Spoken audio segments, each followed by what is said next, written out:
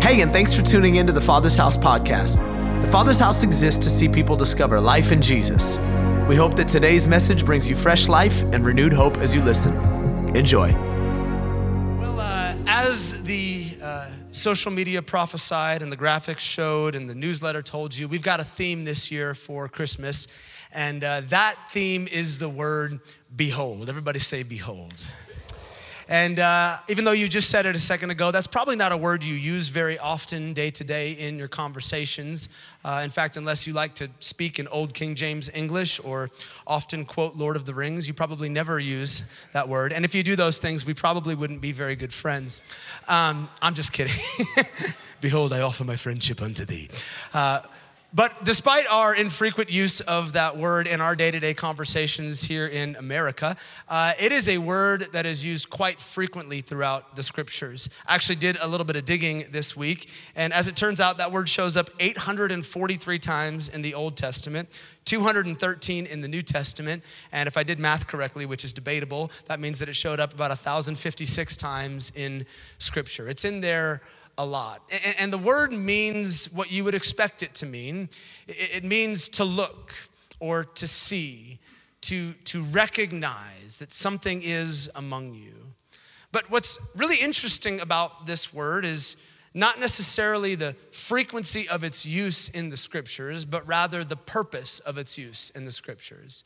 Virtually every time you see this word used in the Bible, it is a form of literary interruption for the purpose of announcement.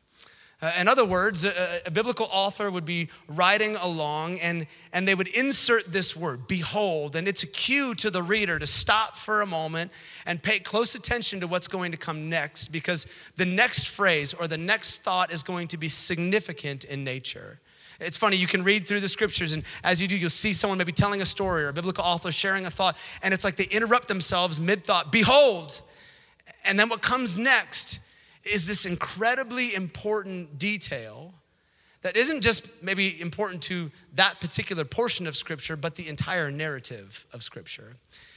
And so it's probably not surprising that this word behold, in light of its use, shows up quite a bit in the Christmas story, in the birth of Jesus. If you were to go home today and read through the familiar details of the story, the star in the east, the shepherds keeping watch over their flocks by night, the magi that came and offered the gifts of gold and frankincense and myrrh, the manger, all of the details, you'd see this word over and over and over again. Behold, behold, behold, behold. But the behold moment I would like to focus in on this morning for our Christmas services today is, in my opinion, the most significant behold moment mentioned in the Christmas narrative. And it's found in the beginning of the first gospel in the New Testament, the Gospel of Matthew, and we're gonna look there today starting in verse 18. If you have a Bible, you can go to Matthew chapter 1, but it reads like this. This is how Jesus, the Messiah, was born. His mother, Mary, was engaged to be married to Joseph, but before the marriage took place, while she was still a virgin, she became pregnant through the power of the Holy Spirit. Joseph, to whom she was engaged, was a righteous man, and he did not want to disgrace her publicly, so he decided to break the engagement quietly. In other words, he was not buying this whole pregnant virgin deal. And neither would you, let's be honest. No, it's God's baby. I'll see you on Springer, girl. We'll get this all sorted out. All the older people laugh more because they know who Springer is. They're like, hell, Maury, I don't know. Okay, so as he's considering this, leaving his soon-to-be wife, an angel of the Lord appeared to him in a dream. Joseph, son of David, the angel said, do not be afraid to take Mary as your wife, for the child within her was conceived by the Holy Spirit. And she will have a son, and you are to name him Jesus, for he will save his people from their sins. All of this occurred to fulfill the Lord's message through his prophet, and then here comes. Behold, the virgin will conceive a child, she will give birth to a son, and they will call him Emmanuel, which means God with us. Here, as Matthew begins to detail the events of the birth of Jesus, the familiar details that we've read many times before, he interrupts himself in the middle of a thought and he recounts a 700-year-old prophecy found in the book of Isaiah, which starts with our word for the day, behold, look, see, Pay attention. Be aware of what's taking place. And in keeping with the pattern of this word's use in Scripture, what comes next is of the utmost importance. I think it's one of the most important truths that we need to cling to in Scripture. He says, behold, the virgin will conceive a child, and they will call him Emmanuel, God with us.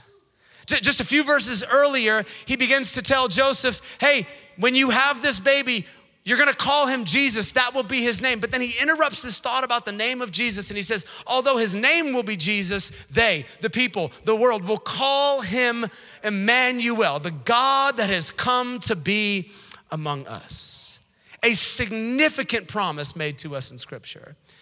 And today I wanna focus the entirety of our time on that behold moment, this invitation to look and see that God is here with us. To that end, I want to title the conversation we're gonna have here on Christmas in this way. I didn't see you there. I didn't see, come on, turn to the person next to you and look into their eyeballs and tell them, I did not see you. I'm helping you out. If you're single right now and you've been scoping the person next to you, I didn't see you there, girl. Hey, yeah, come on. Work it. All right, let's pray before Jesus leaves the room. Okay. Lord, we thank you today for this promise in Scripture. God, I thank you for your presence in worship. I thank you for the gift of creativity and its ability to ignite faith and stir our hearts and allow us to glimpse other perspectives and other sides of who you are. And today, as we go to this text, a story that many have heard year after year after year after year, I pray that there would be fresh revelation, that we would see things differently, and that according to the invitation issued, we would behold you before we leave this place. In Jesus' name, amen. Amen. Little fun fact for you this morning. I did not intend to share this, but our team told me that I should. I was telling them earlier this week while I was preparing the sermon, my daughter came into my office and she was looking over my shoulder as I was typing, probably judging everything that I was writing down, and because she's a little judgy like that. And she's reading along and she interrupts me and she says, Dad, how many sermons have you preached before? I'm like, that's a great question. I don't know. So I went to a file on my computer because I'm organized where every single sermon I've ever preached is.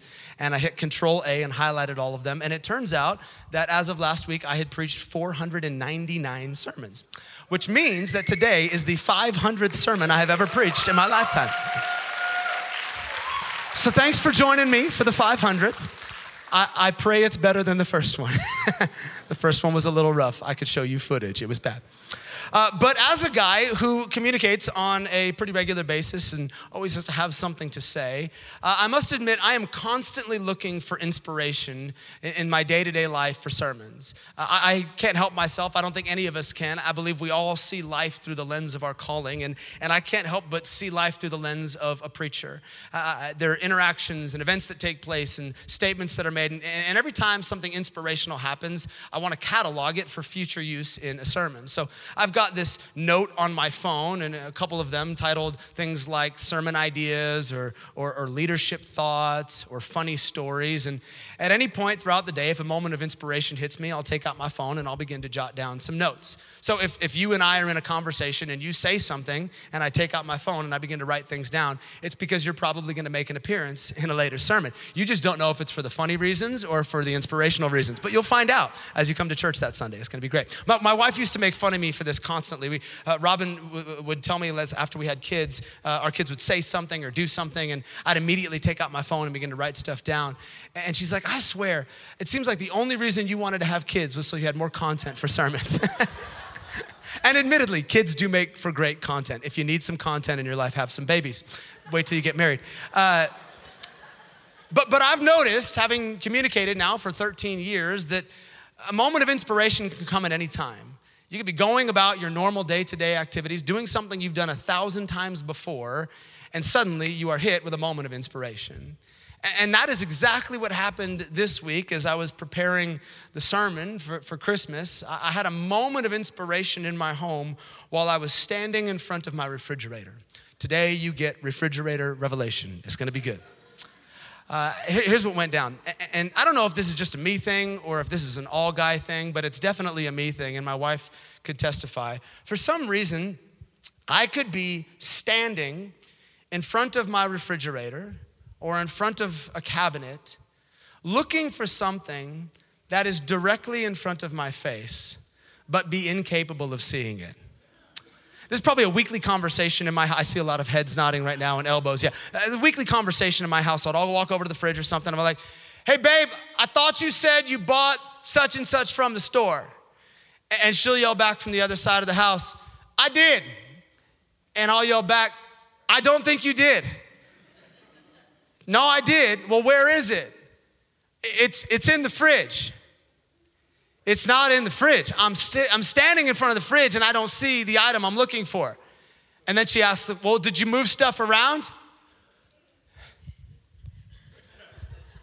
I moved it around. I don't see it in the fridge. And we go back and forth for a couple, and eventually, this happens every time, she'll walk over to where I'm at, in front of the fridge, in front of the cabinet, and in a millisecond, she will grab the thing that is directly in front of my eyeballs and go, it's right here. And then she hits me. No, I'm just kidding. She doesn't hit me, but I'm convinced does this happen to anybody else besides me? Okay, I'm convinced it's a married man thing. Like, this is something I inherited during marriage, I'm confident. Because when I was a teenager, I did not have any problem finding things in the kitchen. My mom could not hide anything. My dad, I knew where his secret stash of peanut M&Ms was above the microwave in the little cabinet. When I was older and rebellious, I knew where their bottles were hidden back in the back of, I'm sorry, too much to share on a Sunday morning. I couldn't find things. Now, like 18 years into marriage, I could literally be standing in front of something. It is right there in front of my eyeballs, but be incapable of seeing it. And this week, as one of these moments was taking place in our home, I'm standing at the fridge looking for something that's right in front of me. I couldn't help but think about our text for today. Behold, look, see, open up your stinking eyes. Emmanuel, God is right here in front of you. Here at the beginning of Matthew's gospel, we are given perhaps the greatest promise in the entire Christmas story. That God, the God who created the heavens and the earth, the God who separated the oceans and the land, the God that spoke and the galaxies came into existence, the God who parted the Red Sea, the God who crushed the walls of Jericho, the God who shut the mouths of lions for Daniel, the God who kept his friends from burning up in the furnace, the God of provision and healing and peace and love and power. That God is here among us. Emmanuel, God with you.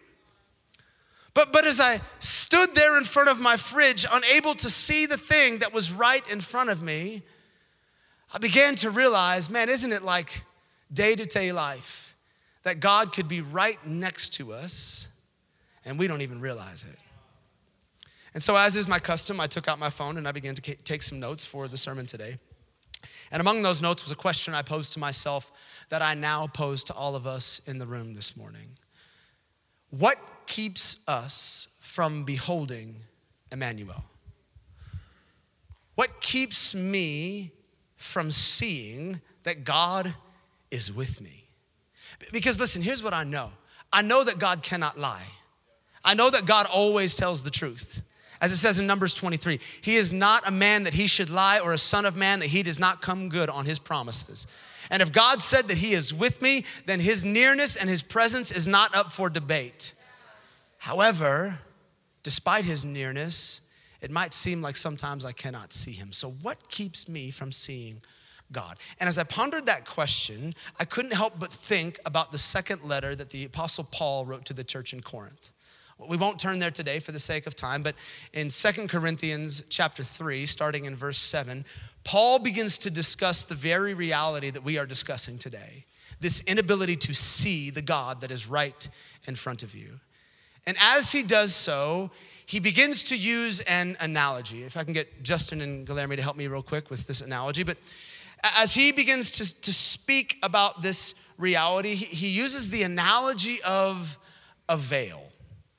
He says, in the same way that the people of Israel were kept from the glory of God on Moses' face by way of a veil, sometimes we can find ourselves on the other side of a proverbial veil that keeps us from seeing Jesus.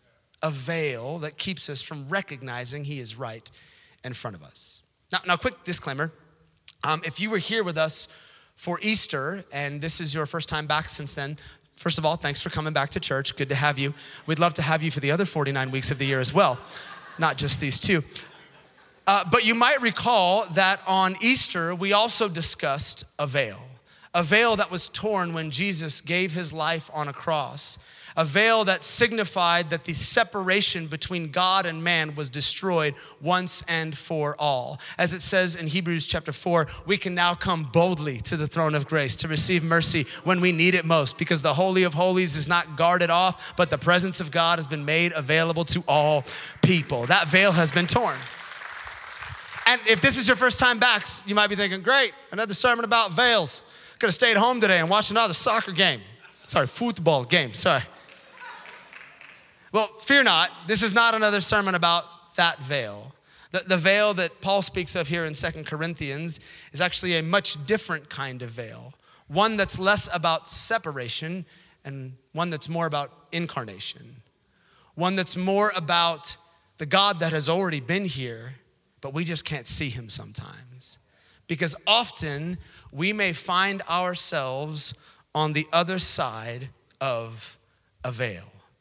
He's there, we just can't see him. So let's talk about a couple of veils that keep people from seeing Jesus. Since it's Christmas, let's start out with the most relevant veil that pertains to the story. The veil of packaging. This presentation of Jesus as a baby. I mean, if you were not a person of faith, let's just think through the details of the story for a moment. Shows up as a baby. She said she was a virgin. Ends up in a manger, the feeding trough of a lamb. And this is the Messiah that people have been waiting for. I mean, it's a bit far-fetched, right? If we're being honest, I'm sorry if that's sacrilegious, but I mean, let's be honest. The God of the universe chose to introduce himself to humanity as a helpless baby. That's not how we would have expected God to come and be among us. And if you've ever found the packaging challenging, you would not be alone. Since the time of his coming until present, there have been people who have been unable to see past the packaging to Jesus. When he shows up on the scene, the people of Israel, the Jewish people, have been waiting for him to come for 700 years, tracing all the way back to the prophecies of the Old Testament, of Isaiah and other prophets. They'd been holding out for the coming Messiah. Why? Because they had spent the last 700 years in slavery to varying nations. At the time Jesus shows up, the Roman rule is in power, and they have subjected the Jewish people to overtaxation and slavery and beatings and the likes. And for the decades prior to that, they were enslaved to the Babylonians as a result of their rebellion against God. And after you spent 700 years in slavery, you better believe you're holding out for a Savior. But when they thought about this Savior that would come, they could not help but think about him in terms of a liberator. One that would come in power as a warrior or a military expert. One that would come as a political figure that would usurp the Roman rule and establish a Jewish-friendly government.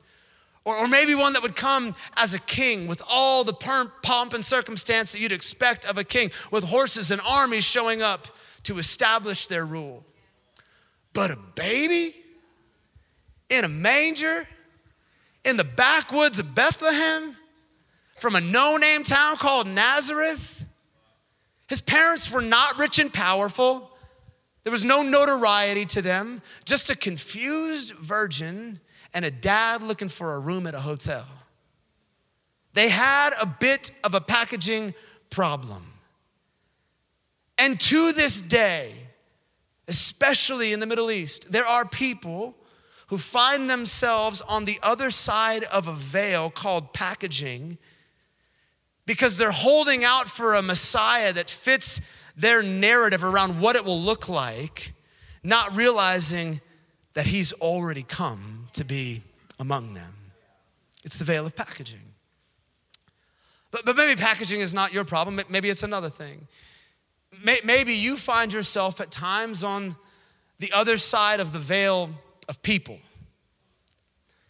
You know what I mean? People that make it difficult to see Jesus. People that say they're Jesus people, but make it really hard for you to see him through their actions. Come on, how many ever met a weird Christian before? How many are weird Christians? No, don't. How many ever met a mean Christian before? Just a content. How many ever been flipped off by someone with a fish on their minivan?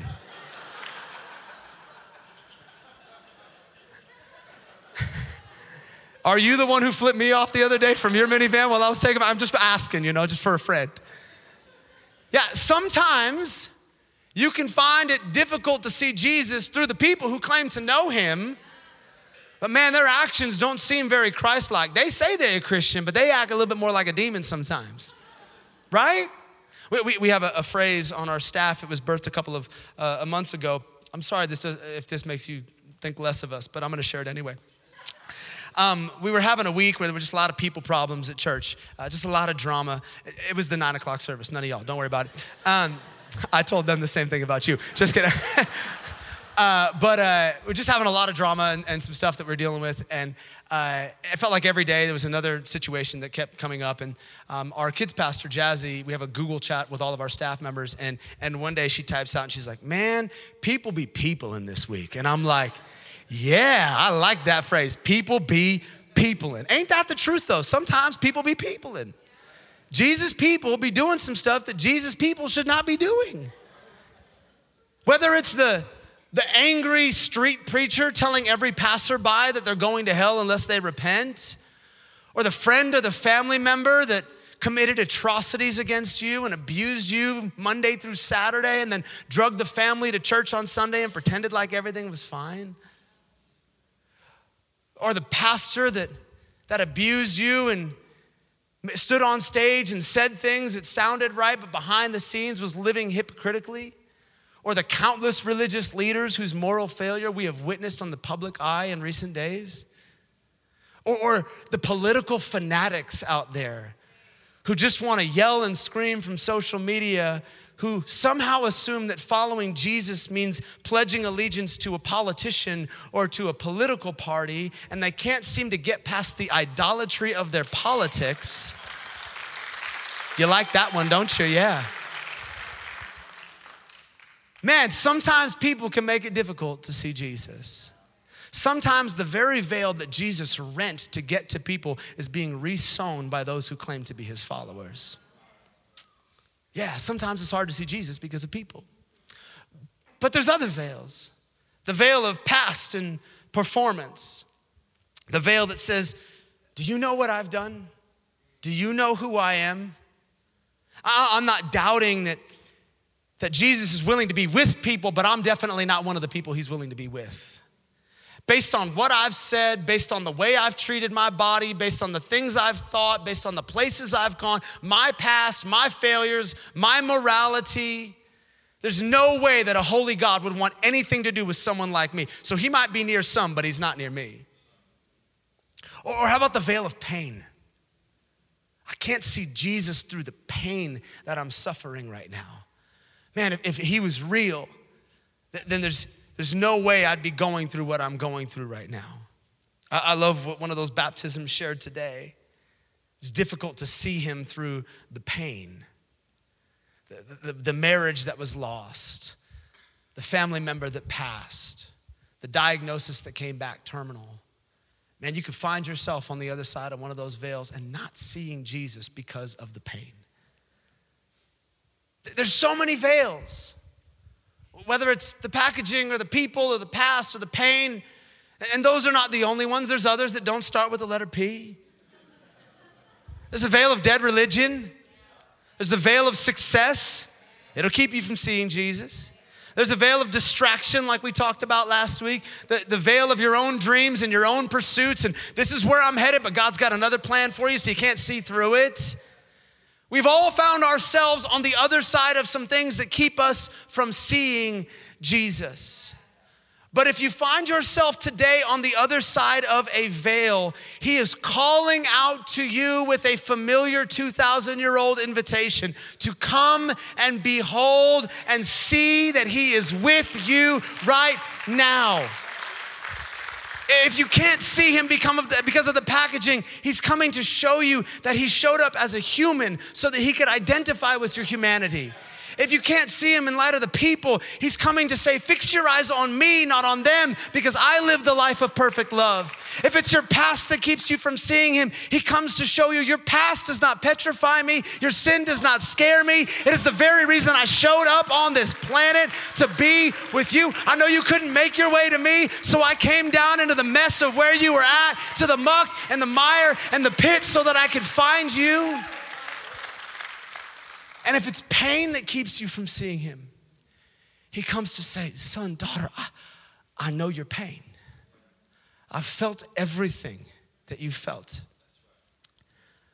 I was despised and rejected, acquainted with the deepest grief, a man of sorrows. I know what it feels like to be left alone and abandoned by your friends and your family in your hour of deepest need. As I cried out, Father, forgive them, for they know not what they do. Why have you turned your back on me? He sees you. He knows you. But if you're there today, listen to me. I believe with every fiber of my being that God brought you to this room this morning. You may have thought it was an invitation from a friend, a social media post, a comeback since Easter. But God knew that you would be here today, and his spirit drew you into this place on December 18th, 2022 on a Christmas service because he wants to interrupt your life with an invitation that he issued 2,000 years ago. Will you behold and look and see that I am right here with you? I'm not far off. I'm not at a distance. I am in your midst. In fact, I've always been with you. It might have felt like I wasn't at times, but I was there. You just didn't see me there. And I'm here now. Will you behold that I'm with you? Because if you can behold today, if you can recognize that he is here among you, then listen, there is an even greater promise than the one issued at the beginning of Matthew. It's one that comes at the conclusion of his gospel. And it shares that not only was he with you, but he will be always. Look at this scripture at the conclusion of Matthew's gospel, Matthew chapter 28, verse 18, a familiar one. These are the words of Jesus. He says, all authority has been given to me in heaven and on earth. Go therefore and make disciples of all nations, baptizing them in the name of the Father, the Son, and the Holy Spirit, teaching them to observe all the things I've commanded you. And then ready? Behold, I am with you always. Jesus interrupts himself in the middle of this thought. And he says, behold, I am with you always, even unto the end of the age. From his entry to his exit, from beginning to end. The bookends of the gospel preach the same truth, that you serve a God today who was with you, who is with you, and will always be with you. He was with you when you didn't see him. Come on, he's with you right now, no matter what you're walking through, no matter how dire it seems, and he will always be with you because it's what he's promised to be. Emmanuel, the God with you. And here is my prayer today for every person in this room. As I've been thinking about you this week and praying this week, my prayer is that this invitation to behold would become personal for every person. That he would not be the God who is with your church, the God who is with your family, the God who is with your religious friends or with that denomination, but he'd be God with you. It would be personal. Man, I had a moment during the first service where I was just thinking back to that version of me at 19 years old that had spent a considerable amount of time walking away from Jesus. And I remember my behold moment. I remember after spending some time away from God, being in a setting similar to this on a Sunday morning, and in one moment, as it says in 2 Corinthians 3, the veil lifted, and I saw Jesus for who he truly was. And he said to me the same thing he's saying to you today. I was always with you. You might have thought you were running, but I was running right alongside of you during that season. And I'm with you now, and I shall forever be with you. I'm praying you have that kind of a moment today, where the veil lifts and you behold this God who is with you. I'm gonna conclude today with a verse of song that you were singing out just a couple of moments ago, and I'll invite the band to come as we conclude. But as we sang this declaration out, my prayer is this becomes personal for you. Hear the lyrics one more time. This is the word here in the flesh, living among the meek and the lowly. The voice of God, his every breath, salvation to the world unfolding. This is his home, here in our chest. At every door, our Savior is knocking. Will you let him in and let him out? With every yes, his kingdom is coming. Behold him, behold him. Lift up your eyes from your circumstance and see the Son of Heaven. Can I pray that over you today as we conclude? Why don't you bow your heads? Jesus, we hear you calling. We hear the knocking. We hear the invitation. Right now, I pray for every believer in this room that finds themselves on the other side of a veil, on the other side of something that seems to keep them from seeing you. Whether it's pain that they're enduring, whether there's been some abusive people in their life that have kept them from seeing you, even the things that seemed ridiculous up until this moment, a virgin conceiving a child, God coming as a baby. But it's amazing how those details in one moment can become so real. May we see you through the veils. And as we get ready to conclude, I want to take a moment and pray a specific prayer with some in the room today that might say, the veil that needs to lift is the veil over my heart. I have not been following Jesus. I've been at a distance from him. Maybe at one point you would have called yourself a follower, but now you find yourself feeling miles away. Again, even there, he's with you, but he's knocking on your heart this morning saying, will you surrender your life to me? Whether this is the first time you've ever made a decision like this, or it's a recommitment of your life, I want to pray a prayer with you right now. The Bible says that the words of the prayer don't matter as much as the condition of your heart. If you confess with your heart that Jesus is Lord, your mouth, and you believe in your heart that God raised him from the dead, then you're saved. It's one moment. And if that's you today, you need to come to faith. Would you just lift up your hand and look at me and say, Tim, I need to pray that prayer along with you this morning. Awesome. Yeah, bro. Yeah, right here, man. Awesome. Wow. Yeah, there, up there in the rafters. Yeah, right over here. Awesome. Come on, lots of people coming home to Jesus. All right, as a family, I want us to pray this out loud with those making this decision so they don't feel alone. Lift up your voice. Say, Jesus, today I give you my life. I thank you for giving yours for mine. Forgive me of my sin and help me to follow you, to be your disciple from this day forward until I see you in eternity. In Jesus' name, amen. Amen. Come on, let's shout for all those coming to Jesus this morning. Hey, thanks for taking the time to listen to the Father's House podcast. We hope it helped you wherever you're at in your journey. And listen, we want to pray with you if you're going through something right now that's difficult. You can go to our website, tfh.church, and click on the prayer and praise link and tell us how to join you in prayer. Until next time, be blessed.